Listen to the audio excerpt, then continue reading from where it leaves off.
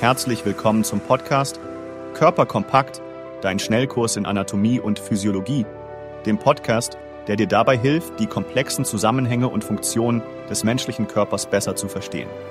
Ob du gerade mit dem Studium beginnst, dich auf Prüfungen vorbereitest oder dich einfach weiterbilden möchtest, hier bist du genau richtig. Richte dich auf eine spannende Reise ein, auf der wir das Innenleben unseres Körpers erforschen. Bereit? Lass uns loslegen! Thema der Folge: das Hormonsystem. Wir nehmen heute eine Reise auf zellulärer Ebene, um zu verstehen, wie das hochkomplexe Hormonsystem unseren Körper steuert, reguliert und harmonisiert.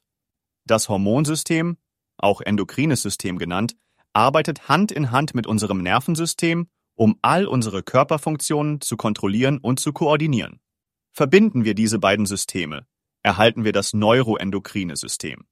Umgeben von Fachbegriffen ist es leicht, sich darin zu verlieren. Schauen wir uns also erstmal an, was unsere Hormone eigentlich sind. In den einfachsten Worten sind Hormone die Botenstoffe unseres Körpers. Sie werden von endokrinen Drüsen produziert und ins Blut abgegeben. Sie erreichen so jeden Winkel unseres Organismus und bringen unterschiedlichste Prozesse in Gang, etwa das Wachstum, die Entwicklung, den Stoffwechsel, das Immunsystem und ja, sogar unsere Stimmungen und Emotionen. Man könnte sagen, sie sind wie die Dirigenten in einem Orchester, jedes mit seiner eigenen Partitur. Aber alle zusammen schaffen sie das harmonische Konzert, das wir als vitalen, funktionierenden Körper erkennen. Nun, wo werden diese Hormone produziert? Es gibt viele endokrine Drüsen im Körper, aber die wichtigsten sind die Hypophyse, die Schilddrüse, die Nebenschilddrüsen, die Nebennieren, die Eierstöcke bei Frauen und die Hoden bei Männern. Jede von ihnen erzeugt spezifische Hormone, die eine Vielzahl von Aufgaben erfüllen. Lass uns detaillierter darauf eingehen. Die Hypophyse beispielsweise, diese winzige Drüse am unteren Ende des Gehirns, wird nicht umsonst als Meisterdrüse bezeichnet.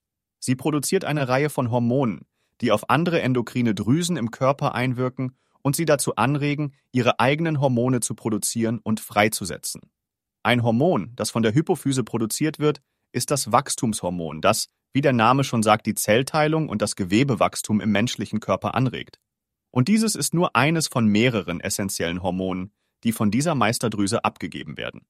Aber die Hypophyse ist nur der Anfang unserer Reise durch das Hormonsystem. Lass uns weiter nach unten in den Hals gehen, zur Schilddrüse.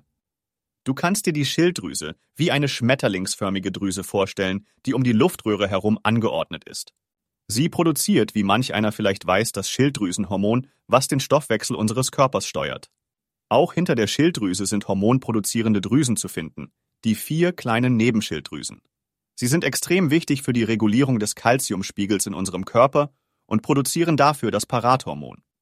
Unsere Reise führt uns weiter nach unten in die Bauchregion, wo wir die Adrenal- oder Nebennieren finden. Diese kleinen kegelförmigen Drüsen oben auf unseren Nieren erfüllen eine überlebenswichtige Aufgabe: die Produktion von Adrenalin und Noradrenalin, Hormone, die für unsere Kampf- oder Fluchtreaktion in Stresssituationen verantwortlich sind. Direkt unter den Nebennieren befindet sich die Bauchspeicheldrüse, die sowohl exokrine Funktionen wie die Verdauungsprozesse als auch endokrine Funktionen wie die Hormonproduktion hat.